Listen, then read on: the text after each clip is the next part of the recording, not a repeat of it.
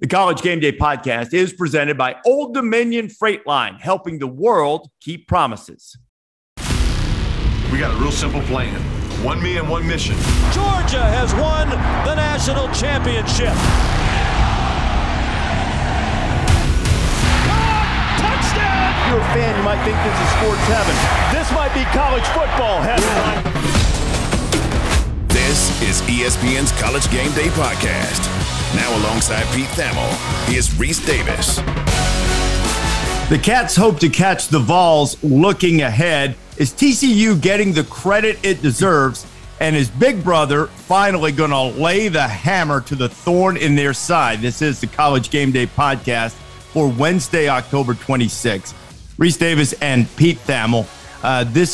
Now we are just under 1 week until the unveiling of the first college football playoff rankings. So by definition, everyone in the sport was glued to the television last night at 7 o'clock Eastern time when Kirk Herbstreit, David Pollock, Joey Galloway, and me, along with a surprise appearance from Chris Felica, got people ready for the rankings.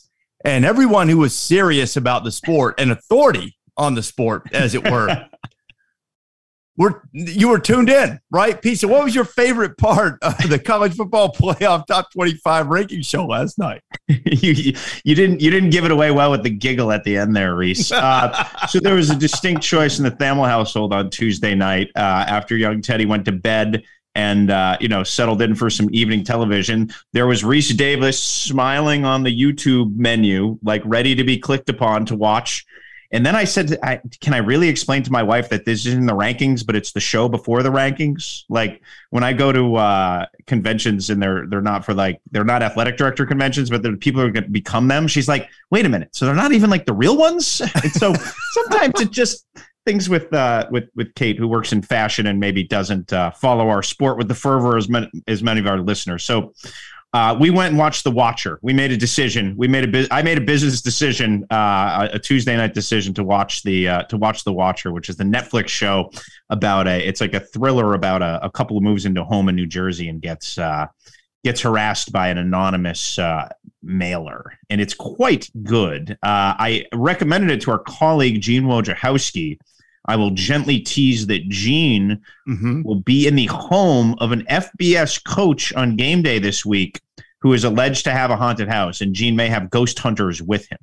So, and we could lose Gene to like the new iteration of Unsolved Mysteries. We should be worried because I think Gene is really going to crush that role. So The Watcher is great, by the way. Rob agrees with me.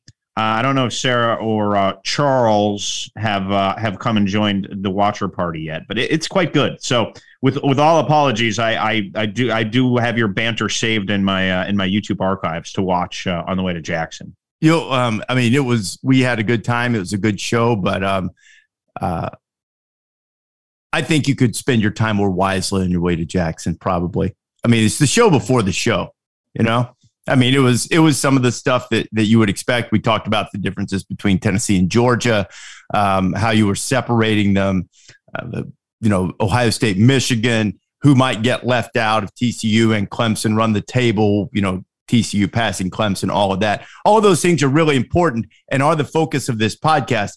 But I haven't had the opportunity yet to meet your lovely wife, Kate. But you said something that piqued my interest. Yeah. You said she worked in the fashion industry. Yes. How so? Because now you're talking, Pete. I want to hear about this. She's a fashion buyer for the TJX company, Reese. Okay. Does she dabble into men's fashion? So she's done a lot of different things over the years, but it's mostly women's fashion. So she does dabble in my fashion. Don't judge her on it. I've come a long way. No, I think you've done a great job. You've done a great job out there. I would not, as you wanted to have a pocket square with your toga in Eugene. I probably wouldn't be that fashion forward. I have, I think the thing is I've really leaned into this, much like the entire thing about dressing well to fly on a plane. I am serious about that. I am sick and tired of, people looking like they just finished cleaning their garage. I mean, I don't really think that you have to dress up. I don't ride with you on that one. Yeah, I know you don't, but I've really leaned into it, and probably I shouldn't even say this because people stop doing it, and I get a great kick out of it. But I had one of our executives that was supposed to be on a flight with me, ended up not going. It was one that got canceled last week to Eugene or whatever. But he texted me the night before to apologize in advance for his attire on the plane. So I've actually quite enjoyed the banter back and forth and making fun of people to a degree that it really doesn't even bother me, but it does kind of. I mean, I'll confess.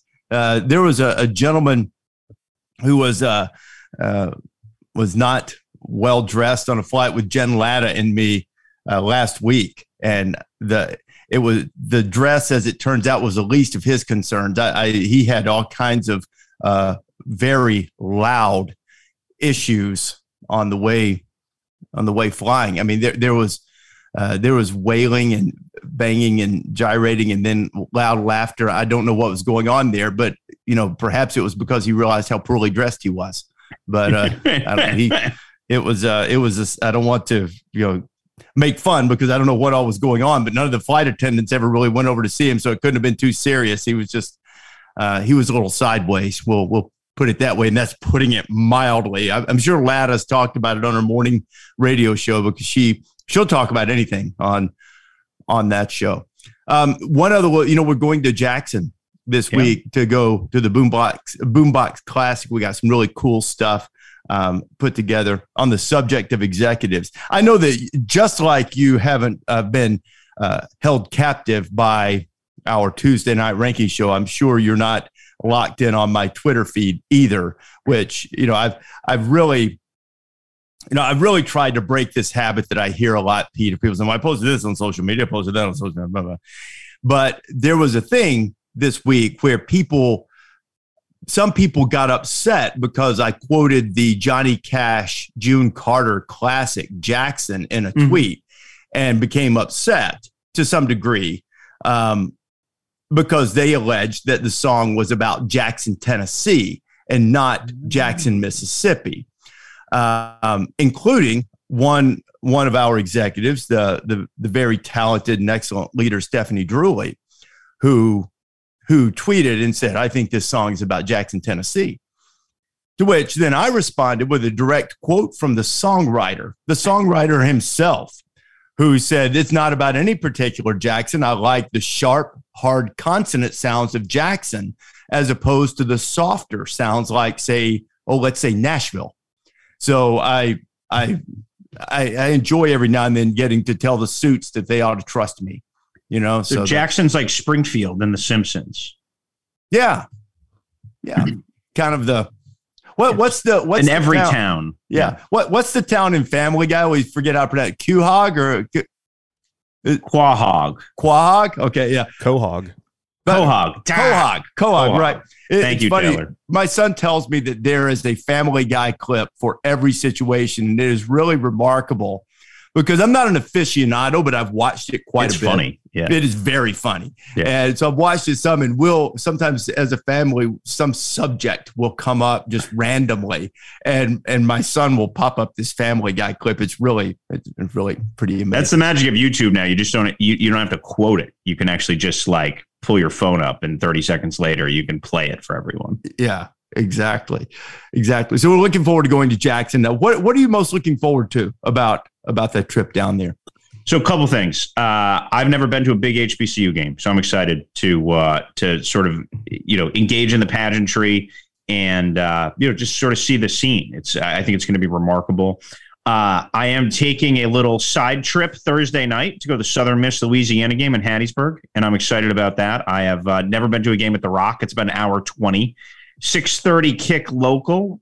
So when I land, I'm just going to scoot right down and see our friends at Southern Miss. So that should be a fun little side trip. I have not been to a Thursday game this year, and I always like going to Thursday games. There's lots of scouts there, and there'll be a good buzz in the air. Will Hall, they have Tulane's only loss. They delivered to them earlier this year. They've got a good little buzz going in their second season, and Louisiana's turned things around after a tough start under Mike Desmo. So I'm a sucker for weeknight football, and I get to catch a little live, so I'm pretty fired up about that. And I'll be curious just about Coach Prime. I haven't spent a lot of time around him. I've not covered the NFL, so and he was obviously in college long before I started covering college. So yeah, I'll just kind of be curious. I saw Dez on his social media was down there with him this week. Did they play together somewhere? Let's see. Dez was with the Redskins and the Packers, and I think the Raiders. So I don't think so. I don't think so. But but I'd be curious. Yeah, I'll just kind of be curious because look, like we're getting a window, Reese, into what a lot of schools are thinking about. Right? People are have been curious and will continue to be curious. Like when people bring up Jackson this week on the phone, the first question: hey, is he going to get a job? Is Deion going to get a job? Is somebody going to grab it? Like that is like on the tip of people's tongues. And so I think getting to see his program up close, getting to see what he's built. I think they have a Friday morning practice that if it doesn't conflict with our meetings, then I'm going to try to go over to and see. I'd just be. I'll go with you on that. I'd like to do that too. Maybe we might have to move a meeting to get really curious. They've got, Tim Brewster's on their staff, the former Minnesota coach. He's the tight ends coach. Dennis Thurman, longtime NFL defensive coordinator, former USC assistant back in the day, former USC player, I believe. So Deion has assembled a good staff, and there's some talented guys. So I'm actually going to dig in a little bit today with scouts on. They have some portal guys who are getting looks. They don't have like a top 100 player there in this upcoming draft, but they have some talent. So I'm just kind of curious. I'm going to call Willie Simmons at FAMU, who played him earlier this year, and obviously they thumped him in the Orange Blossom Classic down there in South Florida. That was when FAMU was getting all their guys back off the. Remember they had all the suspensions for the opener against Carolina, eligibility issues. Correct. There. Yeah. So anyway, I'm just kind of curious to eyeball. You and I've done this for a long time. We say that all the time in here, right? There's not a lot of like firsts left. There's not a lot of things I haven't done left. So this is a really cool one. So I'm pretty fired up. I have been able to cover big HBCU games in the past. In addition, we took the show there for week 0 a couple of years ago, I guess last year. Time starts melding together. But when I was working in local, Tuskegee and Morehouse used to play in Columbus, Georgia, where I worked. And that was always like a huge scene, an intense game, fun game, to go check out. So I'm looking forward to seeing all of the things you mentioned as well. And Jacob Hester, who's now a radio host, told me earlier this week that played at LSU, played in the pros, for a long time. That the facilities, he said, you'll be blown away, be really impressed with the facilities that Jackson State has put together with Deion Sanders urging, and push forward to be able to do that. He said they've really got excellent facilities for their players. And so I'm excited about going as well. I hope it's not pouring down rain. Pouring down rain in the show, I don't think it's going to dampen the enthusiasm of the show, but, hopefully not for the game, that it won't be that. I hope it's not for the show either, particularly. I haven't looked at the forecast. 90% at last check. Hopefully that's going to change. It wasn't as rainy as anticipated last week in Eugene. So we could be good there. We got 6 weather patterns in one day in Eugene. So. Yeah, no doubt. It's 100% now. So is it? Okay, well, it's just a matter of when it comes, I guess. Okay, so, well, make sure that could be a pretty fun scene in the pouring rain with some bands. Could be, and I'm curious about the fans. I have no sense. Obviously, the HBCU schools have passionate fans, right? Like that's one of the things you can, when you watch those games on TV, you can feel that viscerally. So I'll be curious the type of energy they bring to the show.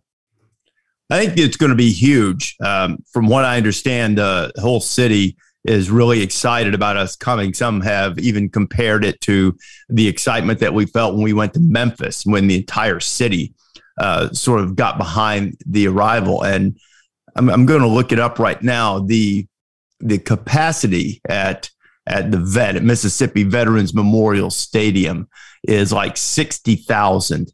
And I think they're expecting more along the lines of 70,000 thousand at the game. So it's and I imagine with it being an afternoon kick, the kick doesn't bump up against the show, but it's not long thereafter. And apparently, the tailgating and preparation, everything is going to be right there beside our set. And you brought up something really interesting, and then we'll move on to the week after this.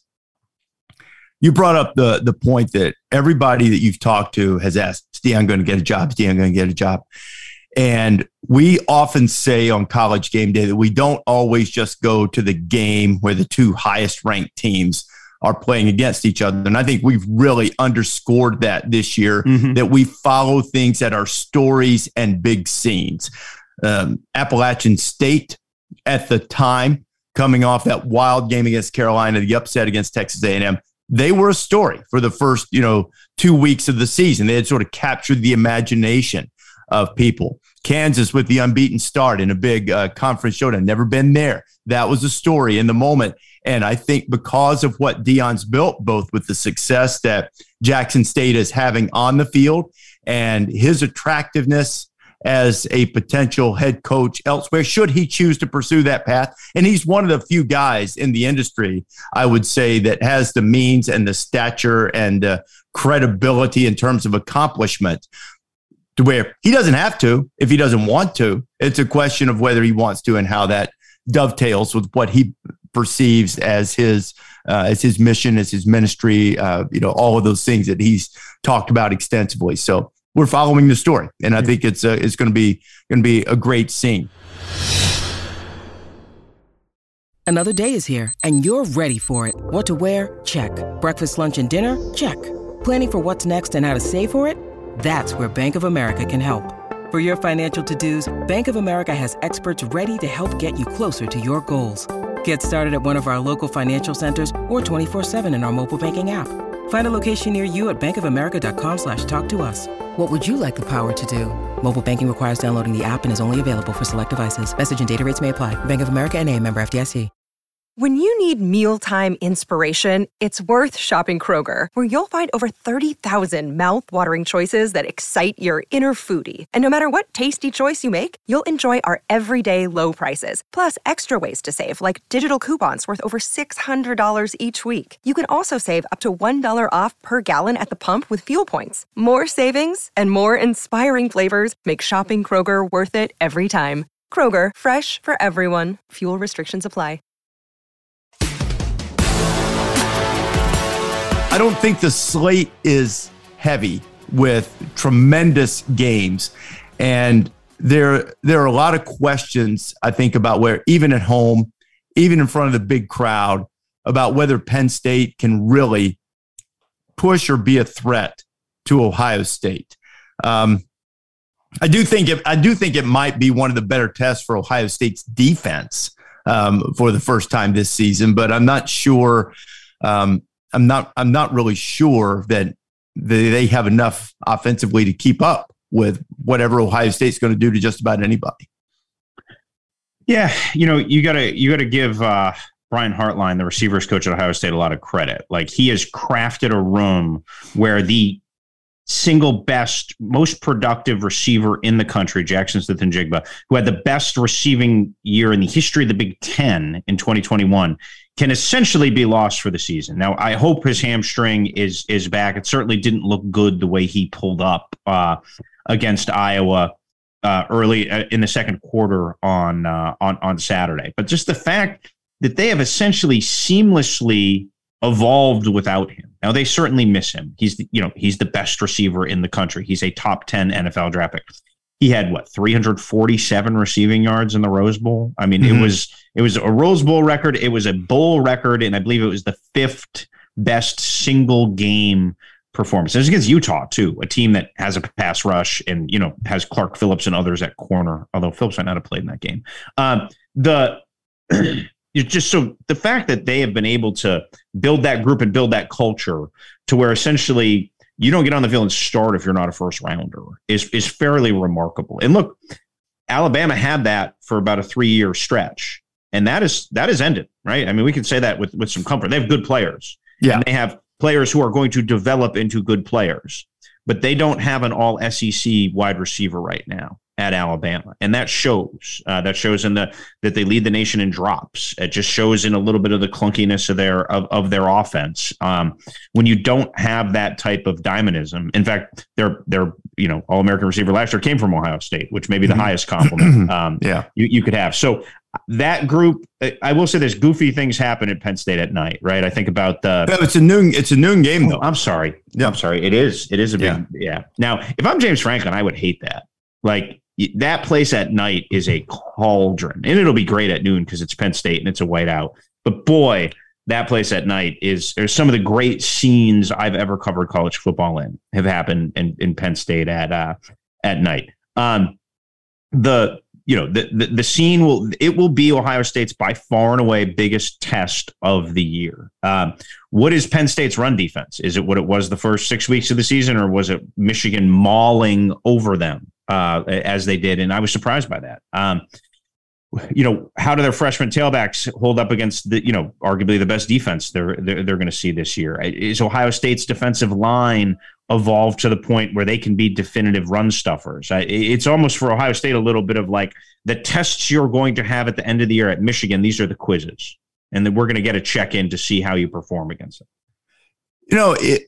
The Penn State Michigan game, it can be overly influential in evaluating this game, but I came away from that, yes, a little bit cooled on Penn State, but more impressed with Michigan. More so that, you know what, they probably, I wouldn't go in and pick them to beat Ohio State at the end of the season in Columbus, but I did come away from that game and putting 400 yards on the ground on, what had been a really good rush defense and maybe still is for Penn State. I came away from that game more along the lines of thinking, all right, Michigan's not just going to roll over and act as if last year was a one-year aberration in the Ohio State dominance. Ohio State probably will beat them, probably should beat them, but they're going to have to do it. They're going to have to play well. They won't be able to, roll out an average game and beat them. At least, your perceptions evolve as the season goes along. But I came away from that game not so much down on Penn State, other than throwing peanut butter and jelly sandwiches at guys allegedly, and more impressed with Michigan. In case you don't know that story, this week during the news conferences and talking to the Michigan players about the little and Harbaugh about the little dust up in the tunnel. Most of our listeners, I'm sure, are familiar with the big house. The two teams go into one tunnel in one side, and it can lead to some unpleasantries from time to time. And it did at halftime of the Penn State Michigan game. And I guess it was R.J. Moten who told a teammate, I just got hit in the face with a peanut butter and jelly sandwich. So I don't know who would throw a good PB&J, but apparently someone did. I mean, you're giving away halftime protein, right? Like, that's gonna keep you fueled in the second half. Yeah, big house, small tunnel, right? That's the lesson of the lesson of this. Good old fashioned coach chippiness too. Nothing wrong with that, right? Nothing wrong with coaches just straight out calling each other, saying the stuff they would like call their conference football administrator and complain about. Saying it out loud is just beautiful. It like never changed Jim Harbaugh. I tell you, I agree. Because Harbaugh said that it looked as if, paraphrasing here, that James Franklin was the ringleader of the whole thing. He said, and by the way, I've got bigger fish to fry than that kind of whining. I think he referred to them as sophomoric. Sophomoric. That was a nice pull, showing off his Michigan degree. Yeah, and his time at Stanford. But probably the Michigan degree. I don't want to insult the good people at Michigan, but it was. Well, he did when he was at Stanford, actually, because he said they didn't have any academic standards. And then that's true. That's true. So I guess I'm in the clear there. But yeah, I love that stuff. I like to do those coach translators every now and then. It's one thing I really miss about Mark D'Antonio not being at Michigan State anymore, because his disdain and contempt for the maize and blue always showed through, a good fodder for the translator, that basically everything that came out of his mouth and Harbaugh's in retort was almost basically, I don't like them. I think one year I played this long D'Antonio bite. It came out and said, yeah, what he says is, I hate Michigan, which is pretty much it. That game, look, Michigan State, for whatever reason, and well, I know the reason, at least a large part of it. For Michigan State is largely an annoyance over the years. I mean, I'm speaking historically, way back. Ohio State's their biggest rival. That gets under Michigan State's skin, of course. So for Michigan State, it's a crusade. For Michigan, it's a little bit more of a relief type thing. But it might be, different this year because, I think since 2008, old Sparty's 10-4 against Michigan.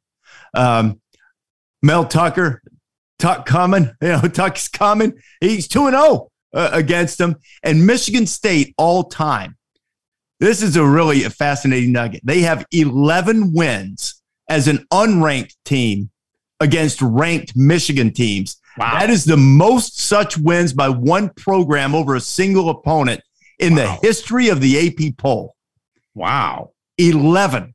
They live to ruin things for their neighbors to the south.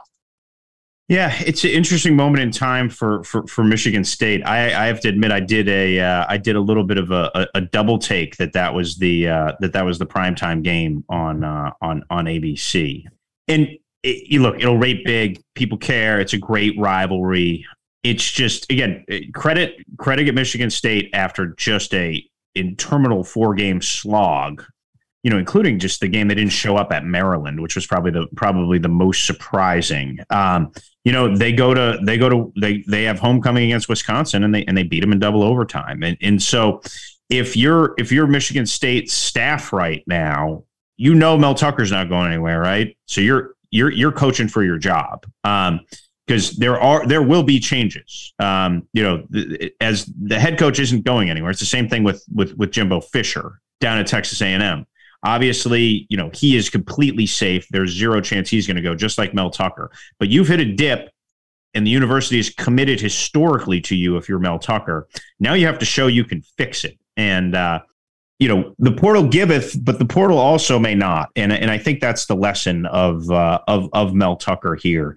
And what I'd be concerned about if I were a Michigan State fan is, where are the guys you recruited in your first class, which again was COVID, right? So it's hard. But when are the guys going to start to show and flash? Are the building blocks there? And I think this game is a good test of that for Mel Tucker, because I do think that we'll see some changes pretty significantly on both sides of the ball. I do think they probably got a little too portal reliant, and that's a balance when you talk to coaches that they're dealing with all the time. And now that there are holes, clearly, now you've got to fill them immediately. You don't have the time to grow and develop. Mel Tucker, made his bones in the SEC for years and other places like Ohio State when he wasn't in the NFL.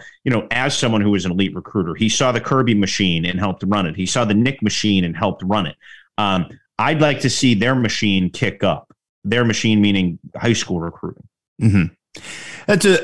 It's a tough spot because I don't think they're ever going to consistently beat Ohio State, Michigan, but they should be right there on some, maybe get a few wins here and there. And I sort of think unless, the portal rules change, he's always going to have to rely on the portal to some degree. But being overly reliant is difficult because this is different from basketball. I heard a college basketball coach the other day say just openly and candidly that I don't worry about who might leave or who might come. I take my team this year, 1 year experience, and realize it is going to be totally different next year.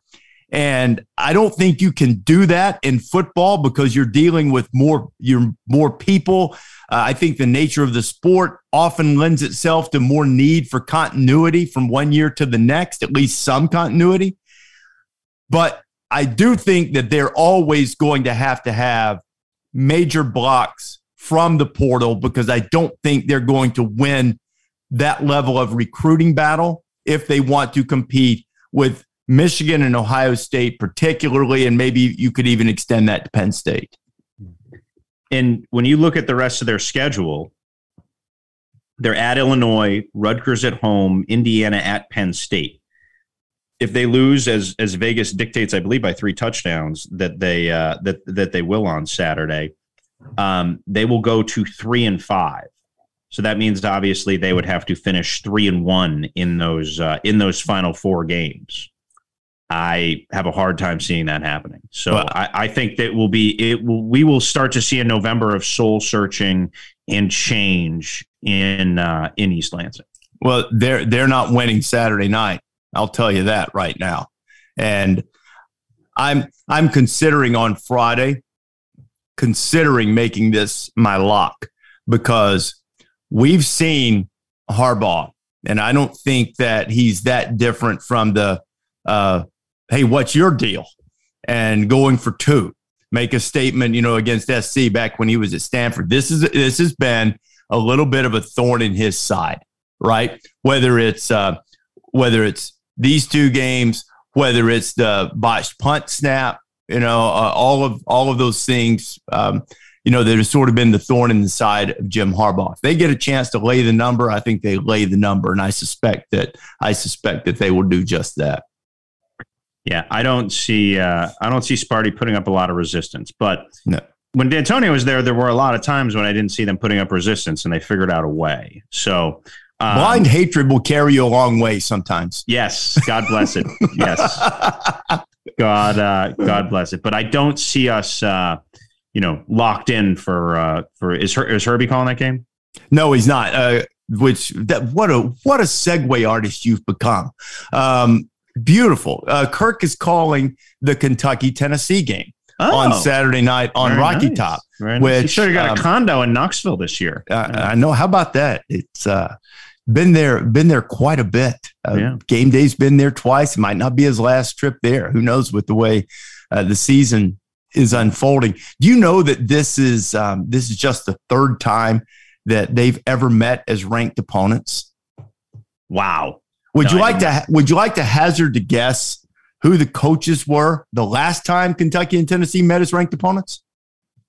Bear Bryant for Kentucky, and then General Nealon for Tennessee. Excellent work by you, Peter Thamel. Wow. Excellent work by you. I'm paying some Tennessee taxes this year too. So. Yeah, this is the quintessential battle of style and pace. There are a couple of things. Tennessee historically has absolutely owned Kentucky. Mark Stoops has had a little bit of success, but overall Tennessee, despite all of its issues, they've won 34 of 37 in this meeting. You have one of the slowest paced teams in the country in Kentucky and one of the fastest in Tennessee. The one thing I wonder about is last year, it was first year. I get it. Tennessee's offensive line is probably even better this year.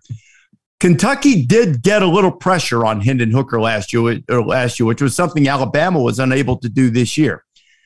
For Kentucky to have any chance, and I'm not sure that I believe they really do have a chance, but to have any chance, that's what they have to do. I think I've got the number here. They pressured him on 36% of his dropbacks last year.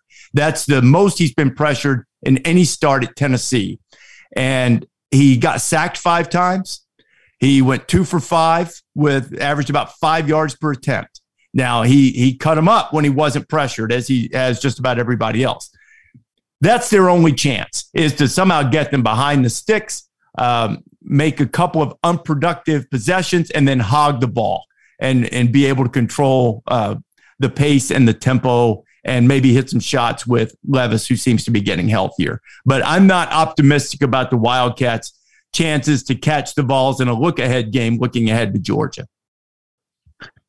It's interesting, Reese. So to tease a digital story I'll be doing next week, I've been talking to coaches for the past 4 or 5 days to kind of, these anonymous breakdown stories where you kind of have guys. I love those. Play it. Yeah. And this one's been particularly fun because, there were years where it's like, oh, Alabama, they're really good. Their left guard might be a little shaky, but there were you had to really search for vulnerabilities, where I think one of the things that's making this season unfold so fascinating is that everybody's got some vulnerabilities up top, right? Mm-hmm. Nobody's running away with anything this year. And I think that the ceiling that Alabama and Georgia had pushed maybe and nudged away from the sport has come down to, numbers 3 verse 7 or 3 verse 8. I do think there's a beautiful muddle 1 to at least 6 at the top of the sport. So I will tease this.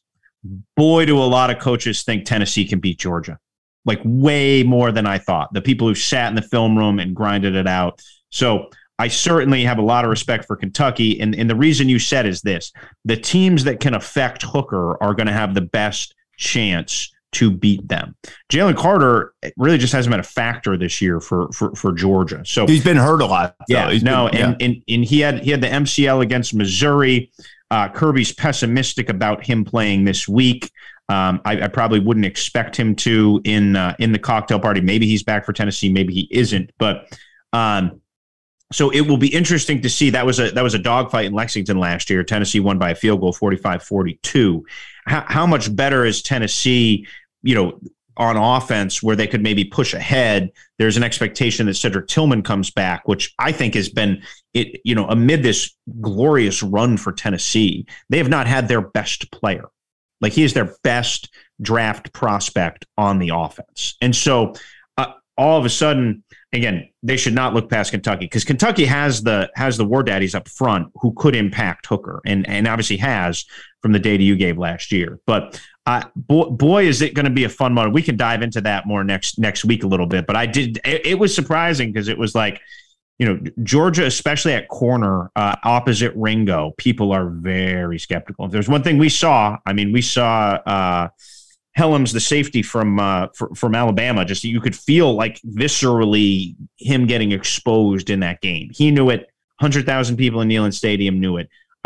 If there is someone to expose in a secondary, Alex Golish and Josh Heupel have shown they can call the plays and dial it up to figure it out. And that's the thing, not to go back to that game, but that was the big coaching win. That was the pantsing of the Alabama defensive staff, was that they kept finding him. Really interesting, too, that led Alabama to put Eli Ricks on the field for the first time. Maybe, there were some practice issues or whatever, but he looked like a dude against Mississippi State. That's been an interesting case. Yeah, that's so been an interesting case. I would hazard to guess that old number 7 is going to be out there for the rest of the year, barring some unfortunate circumstance. One thing I would play in the SEC title game, I guarantee you. Oh yeah, he'll have to be. Alabama's got a couple of big hurdles to get to that SEC title game. Doubt. All of their tough games are on the road this year, and they turned the A&M game into a tough one at home. But one thing I'd like to hear, we don't have to dive into it now, but for next week, if you still have some more guys to talk to, pressure on Hooker. Schematically, what did Alabama not do that maybe Georgia will learn from and do to free up some of their pass rushers? Because it never really seemed as if they got, very often anyway, got Turner, Anderson, obviously, Braswell loose to try to say, go get him. And I would be interested to hear that. Well, I don't think they did much. That was basically generally they just kind of sat back and hoped Will got home, and then didn't make a ton of adjustments in between to try to change that to affect him. Because for Hooker, and look, he's the Heisman leader. I don't want to knock Hendon Hooker at all, but he is not Drew Brees accuracy. So the thought is, if you can close into him and close the windows, that's the best way to get them behind the chains. To slow them down, you have to get them behind the chains. And so what's interesting, another coach pointed out to me, Reese, in that line, is that if you are Georgia, you are happy they had Alabama first, because your systems are so similar that you can glean from what they did wrong. It's almost like you played them twice, right? You don't have to film it yourself. It's a little bit of an exaggeration, but there's enough schematic overlays of what worked and what didn't, where you get to drill down on what worked.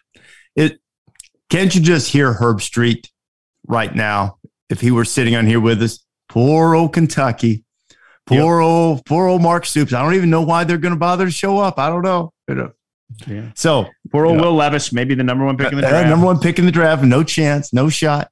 I mean, all he did was throw for 372 yards on him last year, and you can move the ball through the air on Tennessee's defense. And Chris Rodriguez is coming off his best game of the season, almost 200 yards on the ground. So, wonder how many scouts will be in old Lexington. I think Bear said last week that Keeneland's closed. That's too bad because there could have been a boon from the scouting community over there.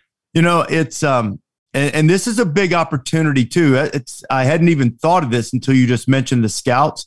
This is a pretty good opportunity for Will Levis because the big scout games so far haven't really gone great for him. I mean, they won at Florida, but it's not like he set the world on fire. And then he had a rough day against Ole Miss in that loss with some turnovers. So this is, I think Will Levis, based on what I know of him, he's not sitting there worried, I'm going to, try to impress the scouts.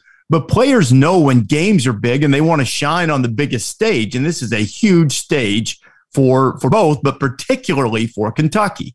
And, Kentucky still has Georgia ahead of them. So, an opportunity for them to make some noise down the stretch.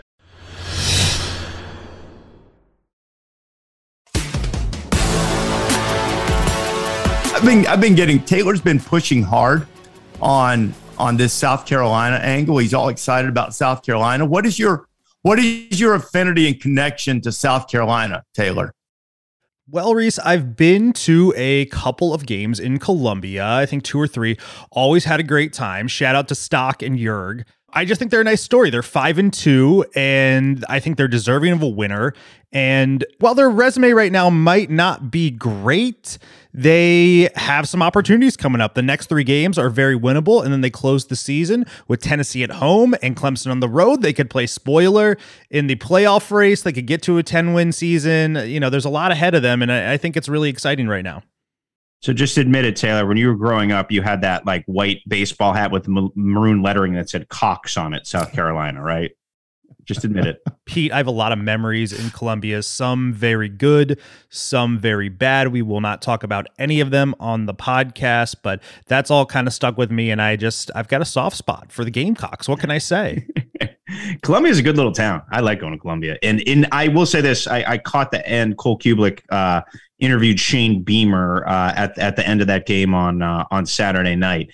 And Shane Beamer, of course, said it's the best environment to watch college football in the country, the best environment, best fan base. It was the typical home exaggeration. It wasn't an exaggeration. I will say this, when that place is popping, it's loud and it's good. They got those trains in the back. Like when Spurrier had it going, I was there a bunch.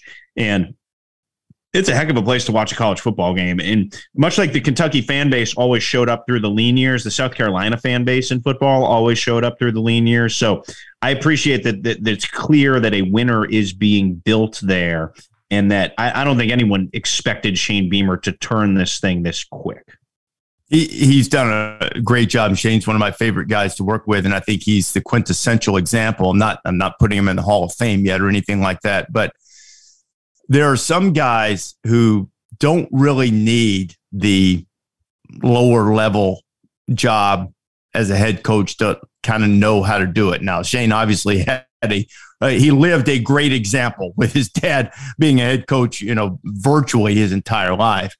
But, he sort of stepped into that role and understands, knows how he wants the program to be run. He's been around good coaches when not only Frank, but also when he was an assistant, at Georgia and Oklahoma and so forth.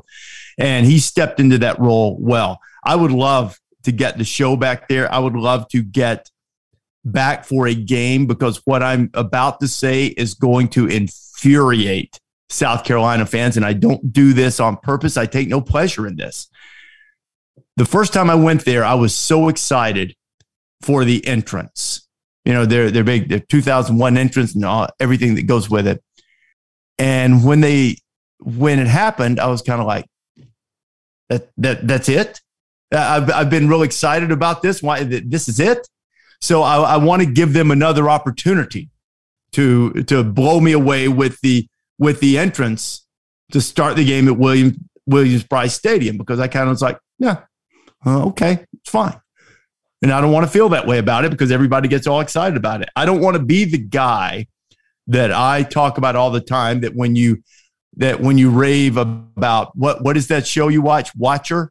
Is that the show? The Watcher. The Netflix. Watcher. Yeah. I don't want to be that guy that when his friends tell him about The Watcher or tell him that I've got the greatest restaurant, better than all the ones you like on the north end of Boston.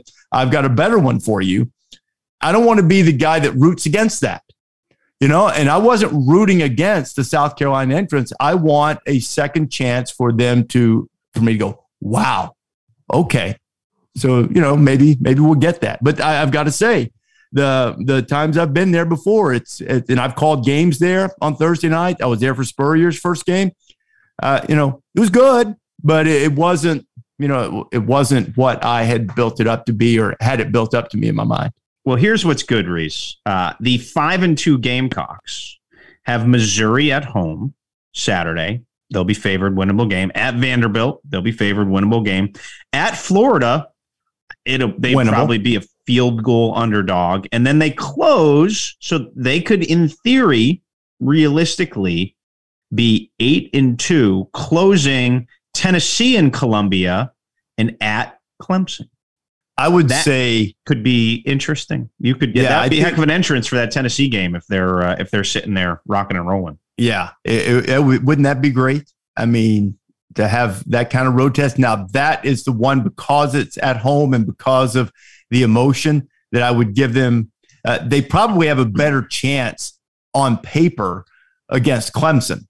In terms of matchups, but the venue might favor, if you're going to lean toward an upset, the venue might lean to Tennessee. But I will bet, after enduring what they've endured with this great Dabo dynasty at Clemson, that if you gave them a choice, they go, okay, yeah, it'd be nice to beat Tennessee at home. It'd be a really fun night or afternoon in Williams-Brice Stadium. Give me that win against the Tigers to ruin things for them. I think that's what they would prefer, don't you? I would think so. I would think so. They what did Dabo say for the Syracuse game? He said weird things always happen in this game. We sacrifice a billy goat. Did you hear that?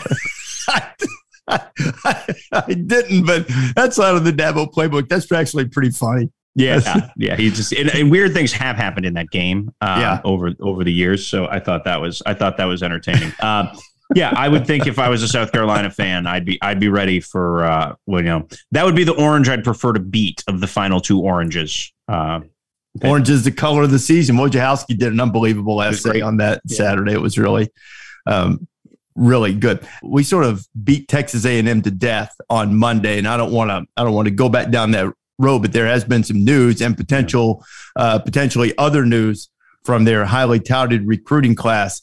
From what you've been able to dig up, what in the, I don't know how to ask this question other than going, what in the world? What is happening? Made some A&M calls yesterday, and look, there's issues there, but this is what was made very clear to me.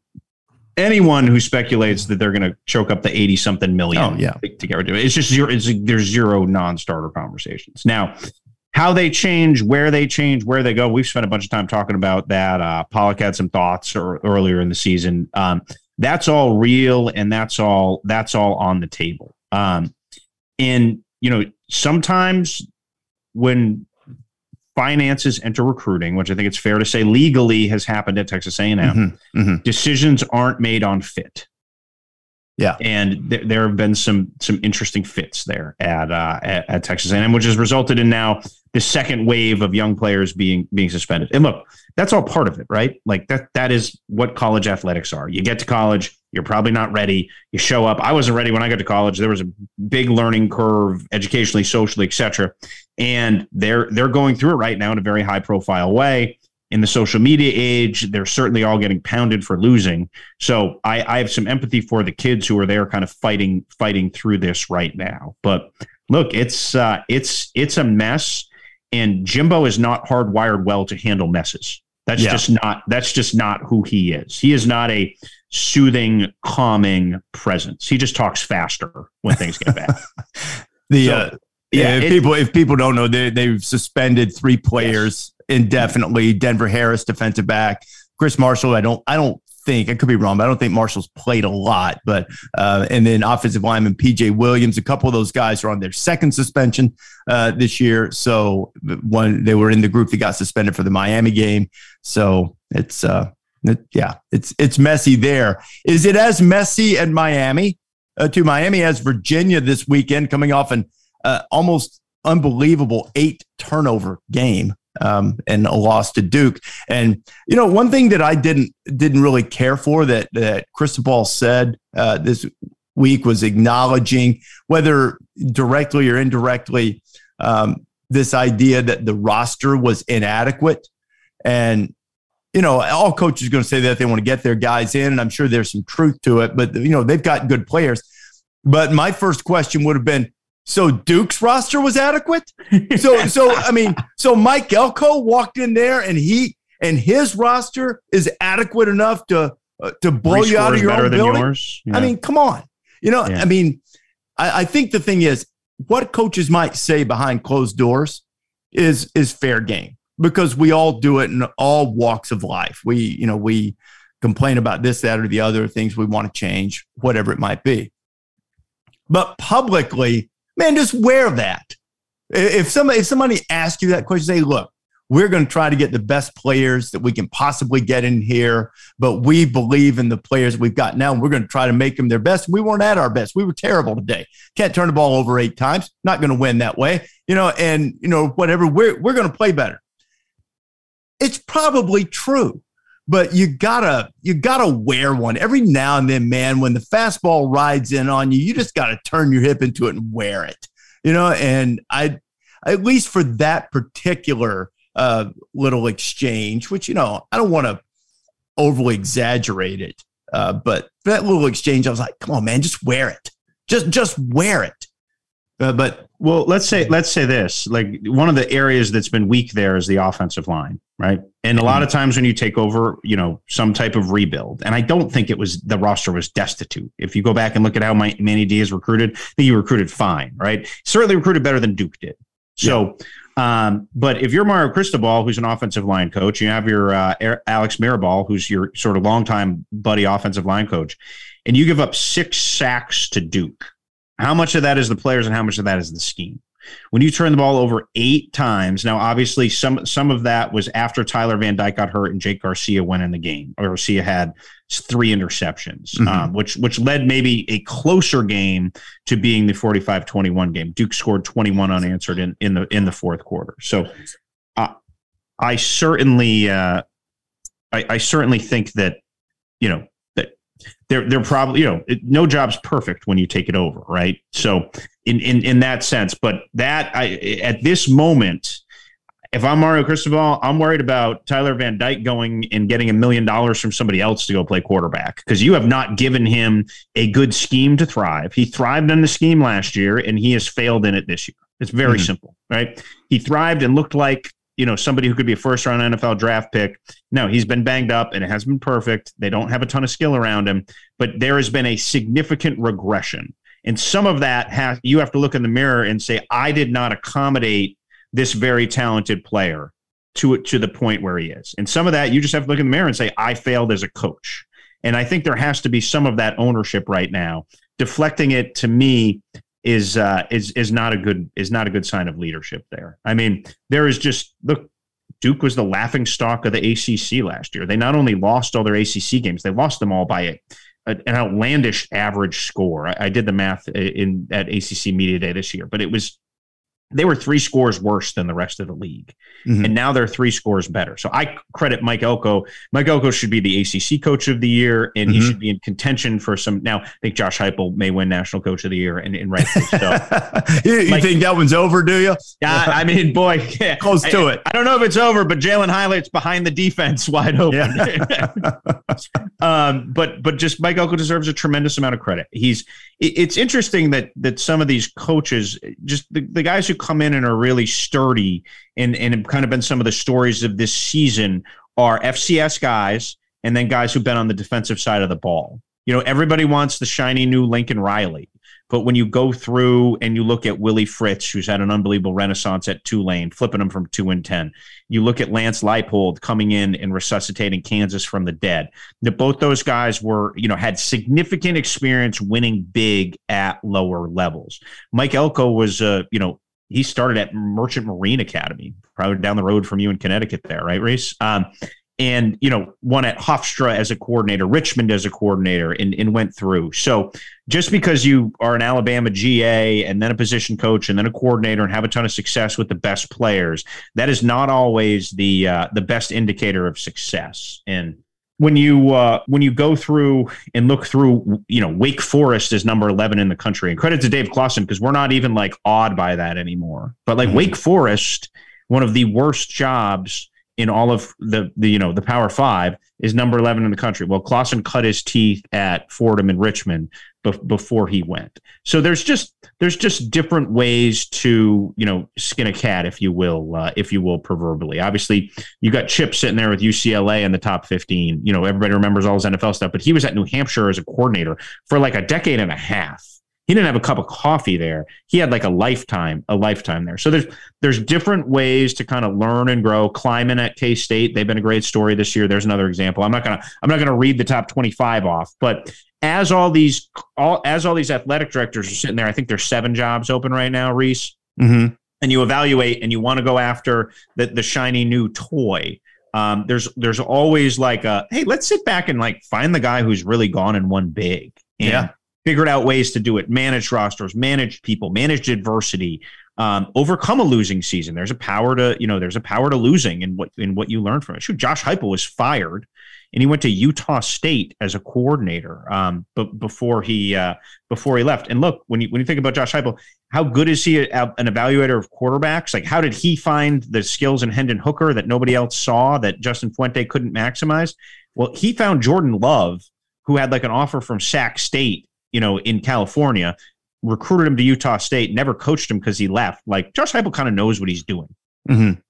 Almost had a chance to coach Adrian Martinez too, because among the various places that Adrian committed to, and then the coach either left or got fired, was, I believe, when Heupel was the OC at Missouri. And so, he's had a way of finding guys. So it's a great point. Duke was very high on getting Elko. That was a big win for them. And, I don't know how many more games the Blue Devils will win this year, but I do know this. When you play Duke, you better put on your big boy pants because they're gonna be ready to play. Pete, not to be that annoying, nitpicky guy, but and this is really just as a service to keep Dave Clawson from blowing up your phone. Technically, Wake Forest is tied with USC for the 10th spot in the AP poll. Either way, point well taken. As always, about the Demon Deacons. So that's going to do it for this edition of the podcast. You know what's coming on Friday. Picks. Things that you can make money on, not by listening to us, but by picking against us. That would prove to be very profitable based on the struggling first half of the season that Pete, Bill Connolly, and I have. We appreciate you listening. Ask you to continue to download this podcast wherever it is you like to get podcasts. College Game Day on its way to Jackson for Southern and Jackson State this weekend. We'll be back with picks on Friday. See you next time.